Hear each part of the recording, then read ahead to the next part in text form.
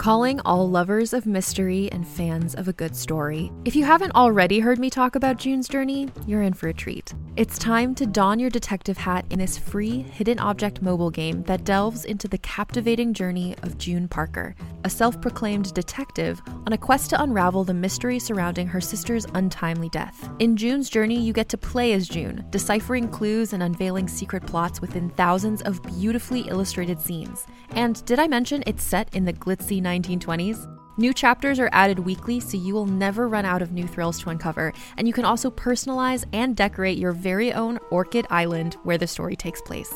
How sharp are your detective skills? Find out when you download June's Journey on your Android or iOS device, or play online via Facebook Games. Your detective journey awaits. Hey there, it's Rachel Ballinger, and I am thrilled to invite you to Rachel Uncensored, my podcast where I get real with my friends and celebrity guests, where we talk about all sorts of topics. From personal stories to hot-button issues, we cover it all. New episodes drop every Wednesday, so make sure you tune in on Apple Podcasts, Spotify, or wherever you listen to podcasts. Trust me, you won't want to miss out on the fun and candid conversations we have here on Rachel Uncensored.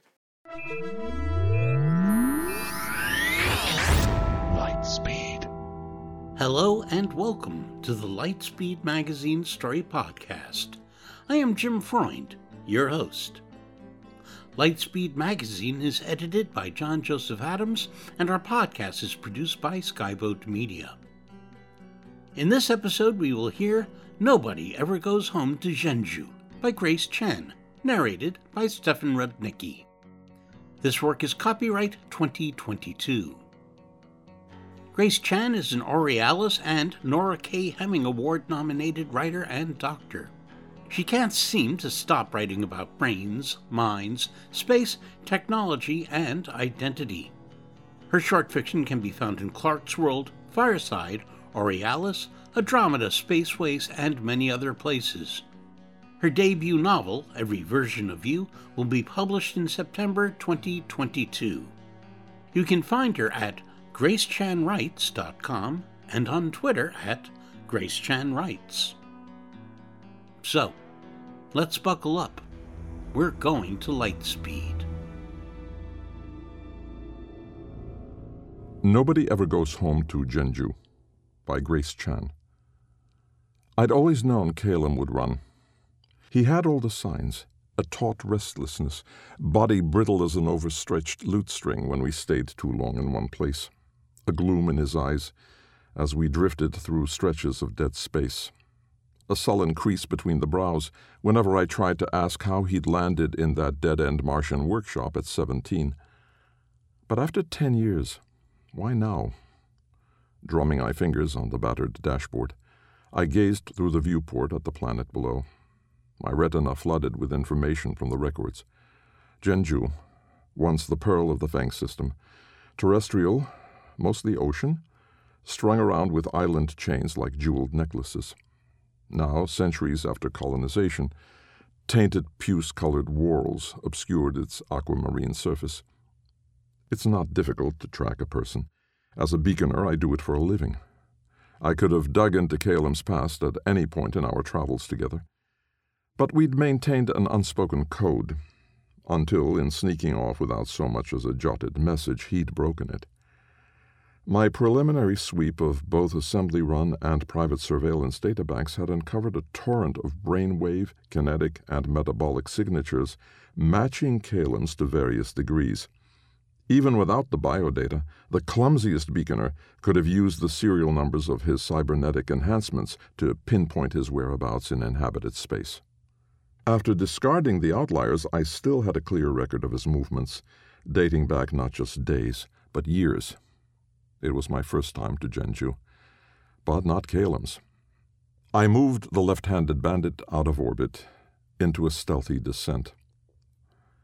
Calum's trail unspooled in shimmering blue on my retina, through damp-slicked alleys, thick with cinder smoke and burnt oil, to Mura Ang's canal district. On the opposite bank, mushroom-shaped skyscrapers loomed against an ochre sky, air traffic zipping around their stalks like glittering fireflies.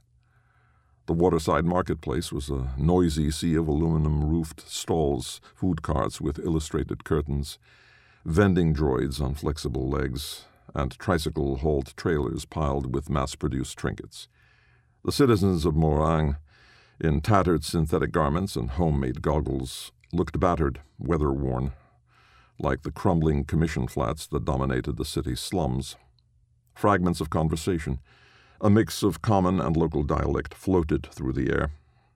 Zhenzhu's entry on the common records had been no different from the other first-wave colonization planets. An influx of diasporic groups. A few decades later, the Human Nations Assembly's coordinated terraforming effort. Now things were cleaving along the usual lines. The expansionist elitists in their gleaming towers birthed into new cash and new resources, and the leftovers seething in the slums, wrestling for the scraps. The trail took me to a roadside stall where I gestured at the first item on the menu and lit a cigarette. I scanned the middle-aged vendor for enhancements. Good. An active memory chip. I pinched the last couple of hours of recording and scrubbed until I saw Calem's face. He'd been sitting in the seat I was in, hunched over a bowl of porridge. I activated my interpreting networks. "Not as good as it used to be, Kang," Calem was saying in a local dialect. "Shut up, boy," said the vendor. "You try making good food with stale ingredients. Zhenzhu's in decay. Imports, agriculture, all dying. The elitists don't give a shit about the dogs under the table. You and me, we're the bottom of the bottom feeders." "What's changed?" "Hey, and look at you. You look well, healthy. 10 years gone. You're crazy to come back." "Not staying." Calem seized a deep-fried dough stick and crunched into it. "Just here to see my mother." "Your mother?" "Yeah. She sent me a message. She's dying." Kung stared flatly at Calem. "Boy, you know what your mother did to survive, right? Who she is now?" "I know." "You still want to see her?" "She sent me a message," said Calem again. Kung sighed and dragged a hand over his fleshy face. "Let an old friend give you some advice, Yen, even though you won't listen to me. Finish your juk, go to the shipyard and buy yourself a one-way ticket. Forget your mother. You did the right thing 10 years ago. You're not wanted on this rock." I snapped out of the playback when Kung slammed a bowl onto the bench, steaming rice gruel topped with a gooey black sphere. The fermented aromas made my mouth water. I hadn't had a fresh meal in weeks. Kung watched with a pleased expression as I stubbed out my cigarette and dug in. "First time on Zhenzhu, eh?" He spoke in common. "How'd you know?" "No jacket, no goggles." Kung gestured at his own gear. "After first time, you remember acid rain." That explained the eroded buildings, the stalls decked in aluminum sheets, the tense expressions as people flitted from door to door with hoods pulled low. Acid rain was a bad sign, a sign that, after mere centuries, once again we'd extorted too much from a planet. "Forecast says rain coming in an hour," Kung said, pointing at the heavy sky. "I suggest go somewhere safe." Silly Calem. Did he really believe I'd let him go? He'd contrived an elaborate routine, sending his baggage ahead to a public locker, slipping away after the Thurnis bidding, muttering about a pleasure den, unleashing an actually decent pirate program to hide his escape via a stem cell colony ship. Sure, I could have snagged another mechanic. Thurnis was stuffed with sad souls vying to underbid one another for a warm meal and a warm bed. But after 10 years, you get used to someone. You figure out whether you can live with their worst habits. Kang called him Yen. I wasn't surprised to discover he had a different name. I remembered the half-starved squirrel boy, twitchy, shaggy-haired, covered in engine grease, who'd stepped out of that run-down Martian workshop. Mine had been a reluctant stopover. I'd been itching to shoot away from the Sol system. But the left-handed bandit had needed a new port-side cannon cradle. The offer of a job had left my lips on impulse. Maybe, subconsciously, I wanted someone with secrets who didn't want to talk about them. Maybe in his brittle gloom, in his unwavering silence, I felt an unspoken kinship. Well, this was perhaps one of the safest places in Moraang. I'd tracked Calum to the tallest tower in the fancy district, watched as a statuesque receptionist led him to the elevators, and hacked the service elevator to follow him up to the penthouse suite. Sliding doors opened onto a hallway draped in cultural appropriation light. Whoever had decorated the penthouse was evidently a passionate but undiscerning fan of the Jovian satellite diaspora aesthetic. Embroidered silks in an imitation of the Ganymedean artisans softened the chrome walls. A traditional callous stone music thrummed from the ceiling. There was even a hologram of the Europa sky, a fire-striped orb with a stormy red eye, glaring above a rim of icy spikes. I activated my jacket's bio-cloaking tech before stepping out of the elevator, plunging straight through Jupiter's equatorial belts. The heat signatures of 6 or 7 people radiated from a large room on the north side of the penthouse. Bloody Calum. Why hadn't he just told me about his mother? We could have come to Zhenzhu together. We could have put a plan in place. Now he was probably going to die, and I had to decide how much to risk my life trying to rescue the fool. I skulked my way to a service room, wedged between a steel trolley and the wall, peeking between door frame and door curtain. I had a partial view of a richly furnished lounge. Calum was standing in front of a plush settee, shoulders hunched, eyes darting. Kneeling at a low table of burnished wood, the receptionist poured tea from a gilt teapot. She gestured for Calum to sit. He lowered himself onto the settee, one hand clenched at his bag. "Where is she?" he demanded. "She's coming." The receptionist offered an enameled teacup in a graceful circle of fingertips. Her sleeves slipped down, revealing pale wrists. "Please." Calum blew on the tea, but did not drink. A curtained doorway on the other side of the room parted. A woman stepped in. A silk robe hugged pyramidal breasts, cinched a wasp waist, and swished around elongated legs. Scarlet lips bloomed in a pearly, luminescent face. Beneath puffy eyelids, inhumanly violet irises glittered. She was someone's embodied fetish. She was not sick, and not at all dying. "Ma?" Calum rose, dropping the cup onto the table. Hot tea splattered. His expression stretched halfway between a gasp and a grimace. The woman's head drooped towards her chest like a stalk of wheat snapped in a harsh wind. 4 more people came through the curtained doorway. A brown-haired, clean-shaven man in a high-collared gray suit, and 3 soldiers in combat gear. One of the soldiers yanked Calum's mother aside. In the same moment, Calum scrambled backwards over the settee and whipped his hand out of his bag. He was holding a gun, but it looked like a toy next to the soldiers' weapons. "You lied," said Calum, his eyes hard and fixed on his mother's face. The scarlet mouth trembled. "I'm sorry, Yen." "I'm not surprised," Calum hissed. "You sold us out before. You sold yourself. Why wouldn't you sell out your last child, too?" The man in the suit stepped forward. From my hiding spot, I couldn't get a clear view of his face, but he reeked of elitist, oozing vitality, control, wealth. I wrapped my hand around my holster's reassuring coolness.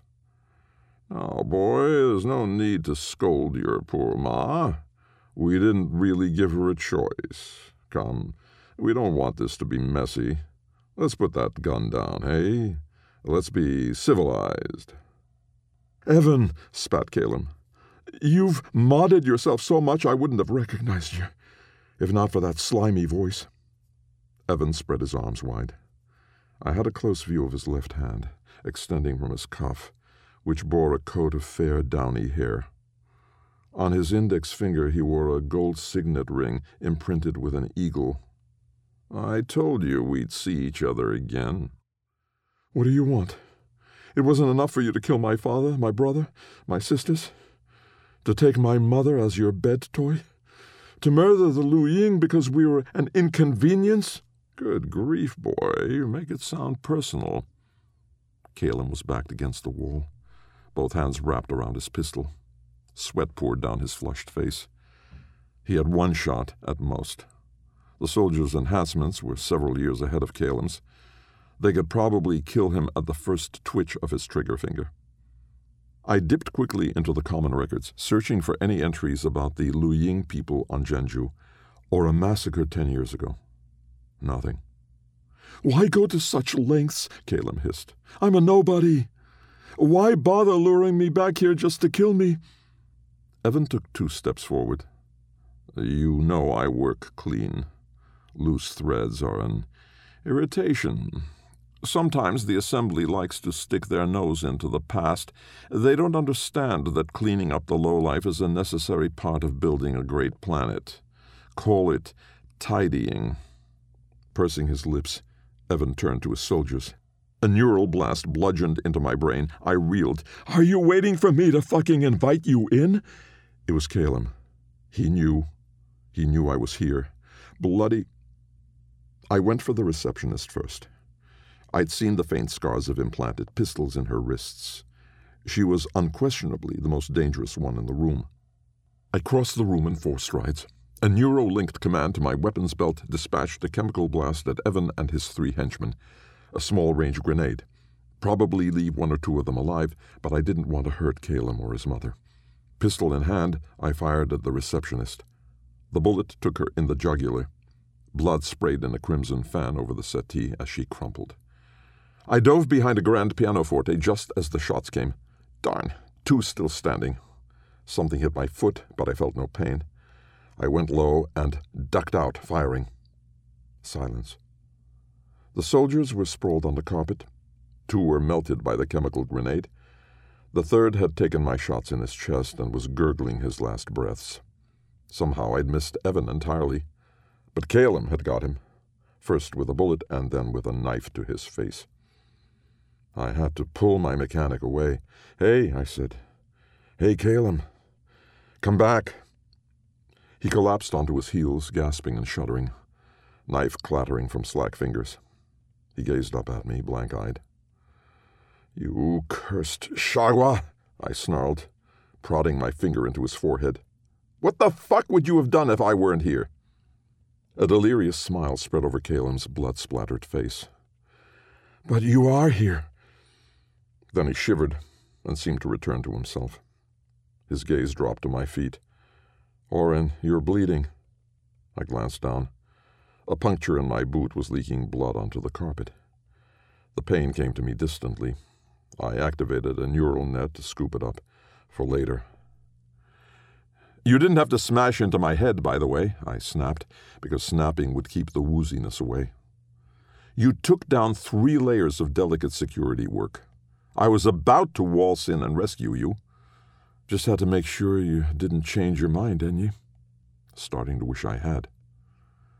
We both jerked our heads up at a soft noise. Calum's mother was clawing at the velvety wallpaper, her body spasming. I limped up to her. "Wei, you okay?" She moved her lips, but no sound came out. She didn't look injured. Tentatively, I touched her shoulder. She crumpled into a heap, her chin coming to rest on her knees like a decommissioned android.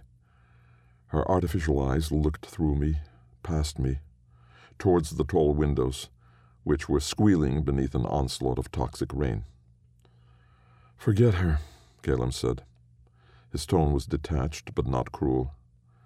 "She's been rewritten too many times." I came back to Calum.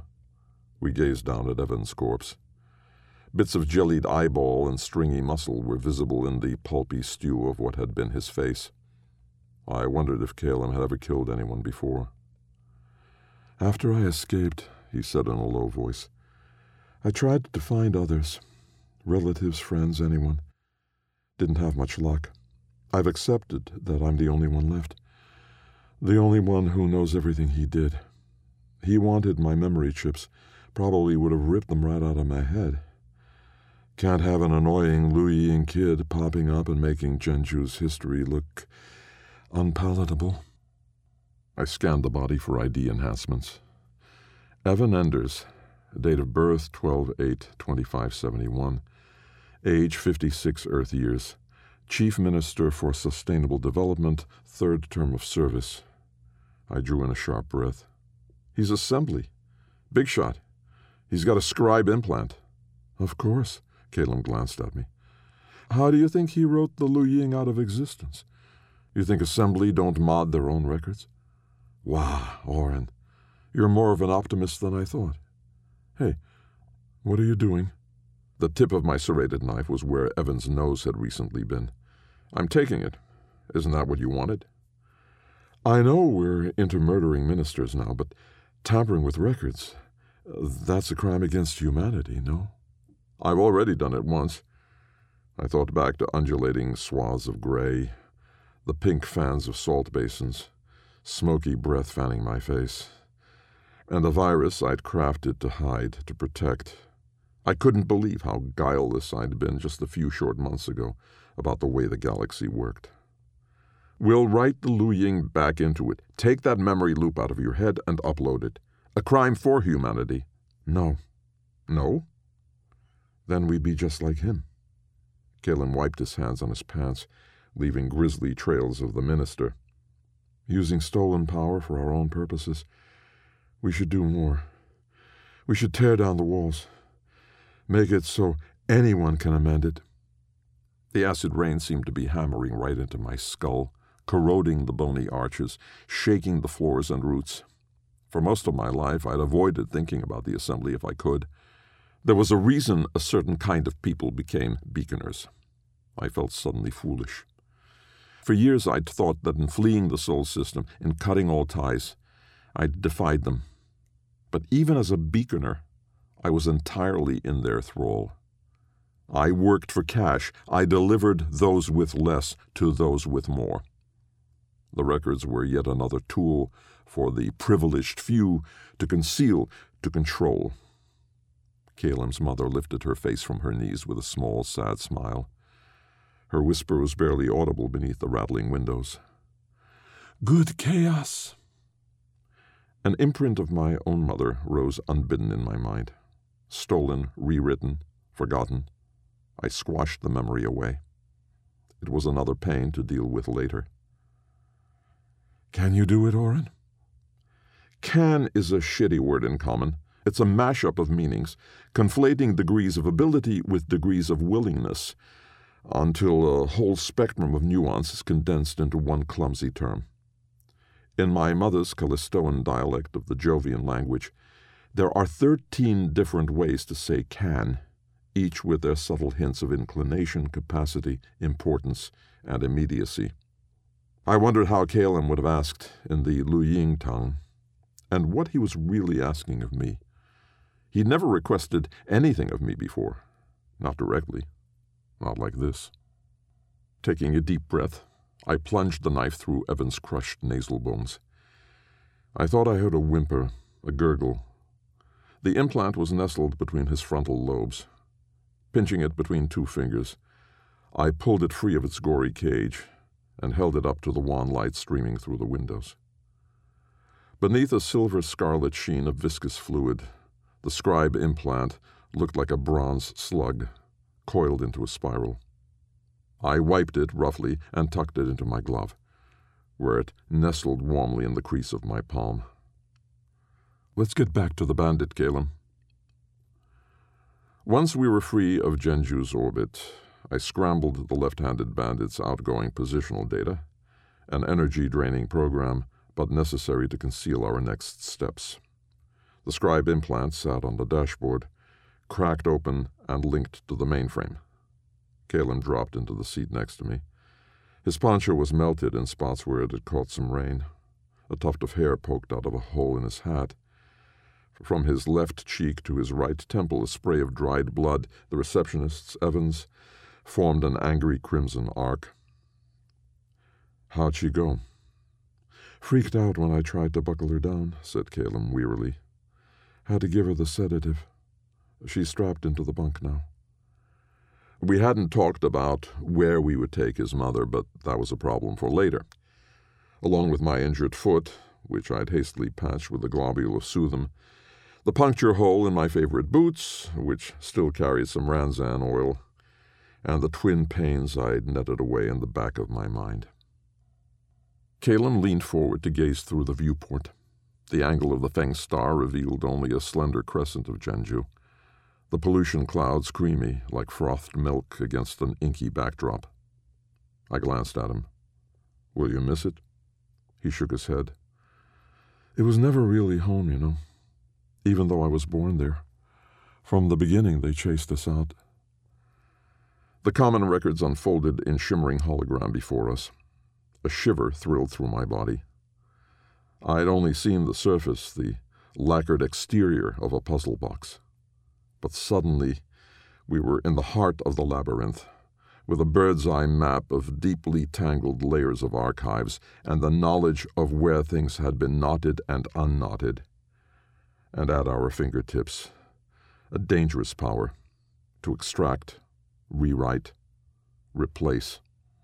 It would not be difficult to break it open, unlock the puzzle box, crack open its compartments and turn it inside out for anyone and everyone to play with. The common records would be truly common. "Huh," Calum said. Touching a dirt-streaked hand to his temple, he neuro-linked to the mainframe. A carefully compiled database unfurled from his memory chip. Holographs and names of the Luying people, dates and places of birth, dates and places of death. There was a lot of information, almost 1,000 identities, but I could also see a lot of gaps, trails gone cold, missing, whereabouts unconfirmed, presumed dead. I turned to him. Tears glimmered on his cheeks, carving paths through the blood. He reached over me to initiate the hack. The ghost-blue faces of his grandparents, father, siblings, cousins drifted into their digital shrine. Page by page, the records opened to the galaxy. "Good chaos," his mother had whispered. As the first wave flowed back to us, a deluge of grief and shock and fury, I shifted the left-handed bandit out of neutral, balancing on a knife's edge of stars, and waited for Calum's direction.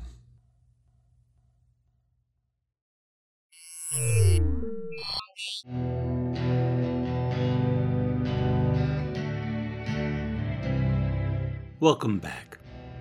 You've been listening to Stefan Rudnicki narrating Nobody Ever Goes Home to Zhenzhu by Grace Chan.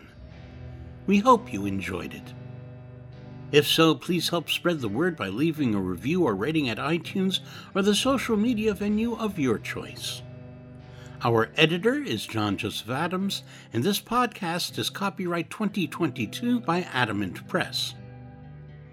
Our sponsor this month is Tor Books, celebrating the publication of Nettle and Bone by T. Kingfisher.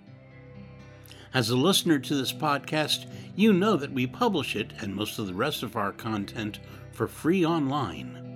If you don't already support our Hugo Award-winning journal, please consider checking out our many options, including ebook subscriptions and recurring patronage at lightspeedmagazine.com/support.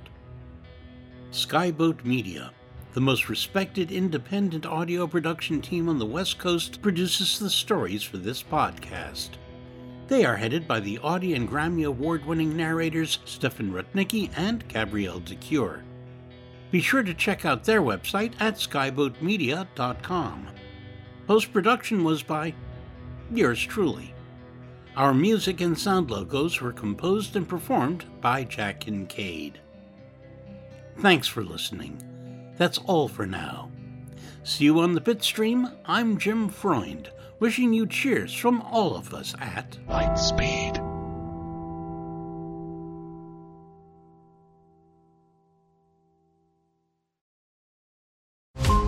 Every 5 minutes, a transplant candidate dies while waiting for a compatible heart, liver, or kidney. Imagine a technology that could provide those life-saving transplant organs for a high price, and imagine what a company would do to monopolize that technology. On a remote island in Lake Superior, a team of geneticists unlocks this holy grail of medicine by reverse engineering the genomes of all mammals, creating an animal with organs perfectly suitable for human transplantation. They envisioned a docile herd animal, but one team member had another, darker vision. This ancestor is anything but docile.